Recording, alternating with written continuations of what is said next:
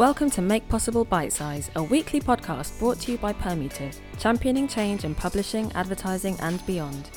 Each episode, we chat to an inspiring guest about their careers, their lives and how they're making change possible. Let's bite right in. All right, hello everyone. My name is Phil Morrison. I am a sales director at Permutive, and I'm really pleased to welcome you to another edition of Make Possible Bite Size, a podcast series in which we ask people to share stories about how they are championing change and making a real difference in their own field or company. We ask three thought-provoking questions of our guests and hopefully impart some inspiring wisdom, and all in under 10 minutes. Today, I'm delighted to be joined by Maggie Milnamo, the Vice President of Sales Operations at the New York Times. Hi, Maggie. Hi there. So how about we start with a very quick introduction to yourself and also your role at the New York Times. Sure, great. Thank you guys so much for having me. I am currently the Vice President of Sales Operations at the Times.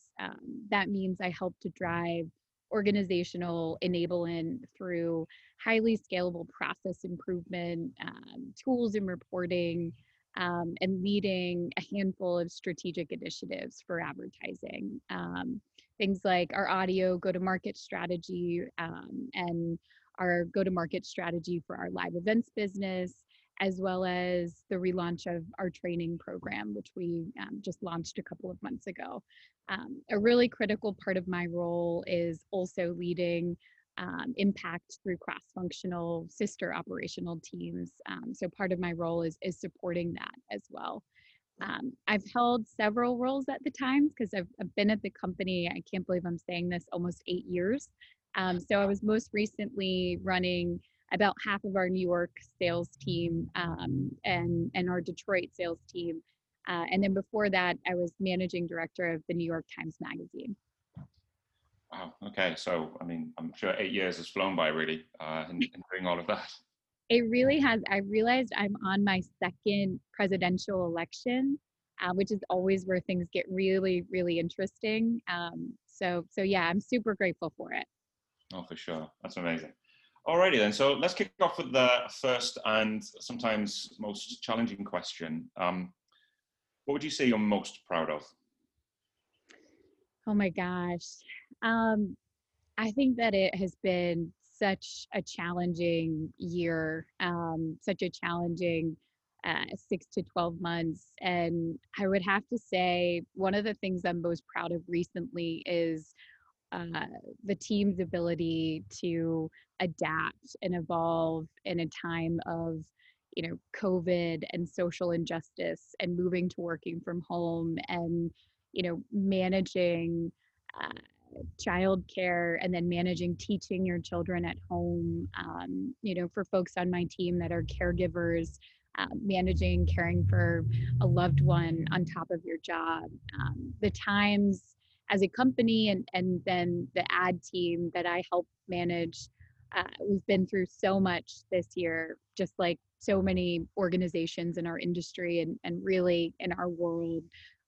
But our ability to adapt to a virtual way of working, to be successful under a lot of pressure, industry pressure, world pressure, political pressure. I've just been blown away by that. And I think it speaks to the quality of our journalism, the quality of the client relationships that we have, the incredible work of our ad innovation team and our T-Brand studios, and really the level of talent that we have in our organization to keep going, really against all odds. So I think, most proud of the transition we've been able to make, and just blown away by the success we've been able to create and drive in spite of a lot of challenges. Yeah, for sure. And I mean that resilience in working in such extraordinary times, doesn't come naturally. It sounds like you've got such a good team there that can really adapt and be resilient to those challenges in a way that I'm sure many organizations are probably quite envious of. Totally. I mean, there's just an incredible level of talent at our organization. I say to people I work with, the smartest people in the room, some of the brightest minds, but also really committed to the mission of the journalism and what the Times is doing in the world. And so, I'm not surprised looking back that we were able to do what we were able to do. But, you know, if I would have sat with you 6 months ago and forecast how our year was going to go, this wasn't even the story.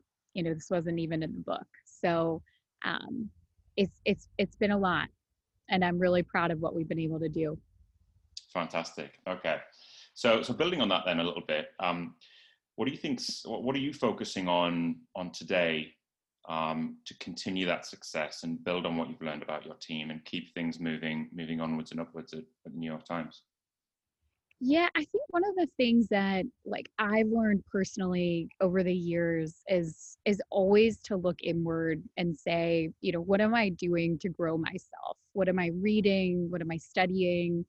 How am I learning more every day, or every week or every month, whatever your capacity is.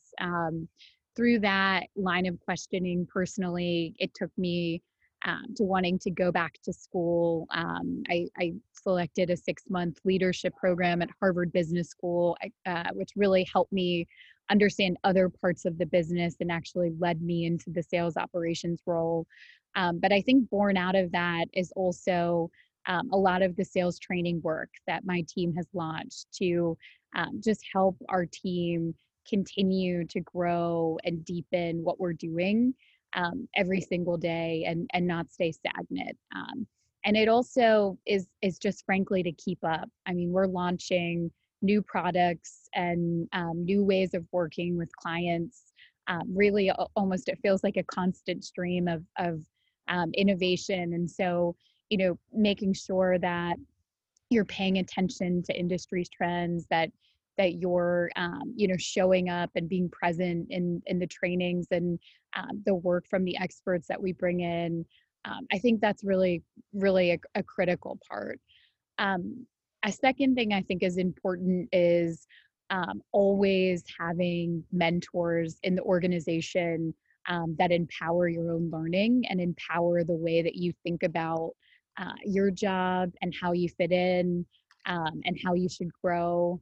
I have, I'll call it a board of directors, if you will, a team of people that I rely on, who give me really candid, radical candor in terms of feedback. And I think that is important for everyone who's thinking about growth and, trying to figure out their place and next steps and all of that. Yeah, for sure. That's really interesting on the first point that, even though everyone's, having a difficult time of adjusting to how we've been working and all of the economic factors at the minute, that you're investing in the team and developing them is going to set everyone up for more success in the future, right? So that's a really, really good message. So yeah. And it keeps changing, for example, today we have a training on how to lead a virtual room. That's something we wouldn't be doing 8 months ago. Yeah. Exactly. And so I think, we have to adapt in real time as the conditions by which we do business continue to change. So yeah. After this, if you want to share any advice on how you deal with a wall of silent blank faces on a Zoom, very, very valuable for everyone on the podcast.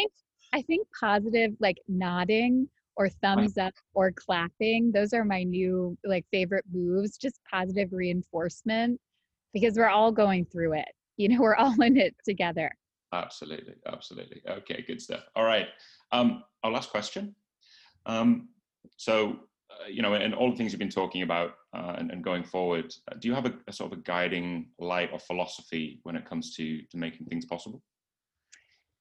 I do. I think I have a couple, maybe too many.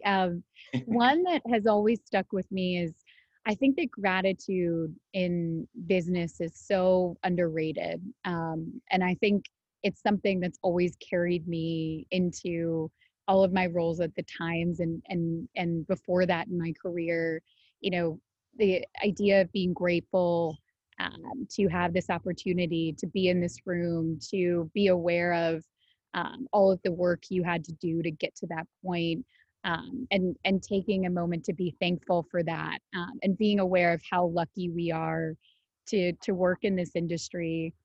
For me, I always feel lucky to work in New York. It was a dream of mine, a long time ago. And so I think gratitude is really important. A second thing is, I think being fearless and courageous and being willing to take risks is something that has always carried me. I know that things are not guaranteed, and knowing that has propelled me to be more comfortable taking risks and taking chances. And it's actually led me to almost every job that I've gotten, by being willing to ask tough questions, and by being comfortable with a certain amount of risk. So I think those two combined are really two that have really shepherded me through my career so far. Wonderful. Okay, excellent. Well, can't believe it, Maggie, but that's just a time already. Oh my gosh, we're already up. I'm sure there's a lot more we could continue at, but in the interest of keeping these Make Possible sessions bite-sized, unfortunately, we're going to have to leave it there. But thank you very, very much for joining us from a very, very sunny North Carolina. And we'll be back next week with another guest to talk about how they're championing change. But to Maggie Mullenmar from the New York Times, thank you very much indeed. Thank you, guys. Bye-bye. Bye.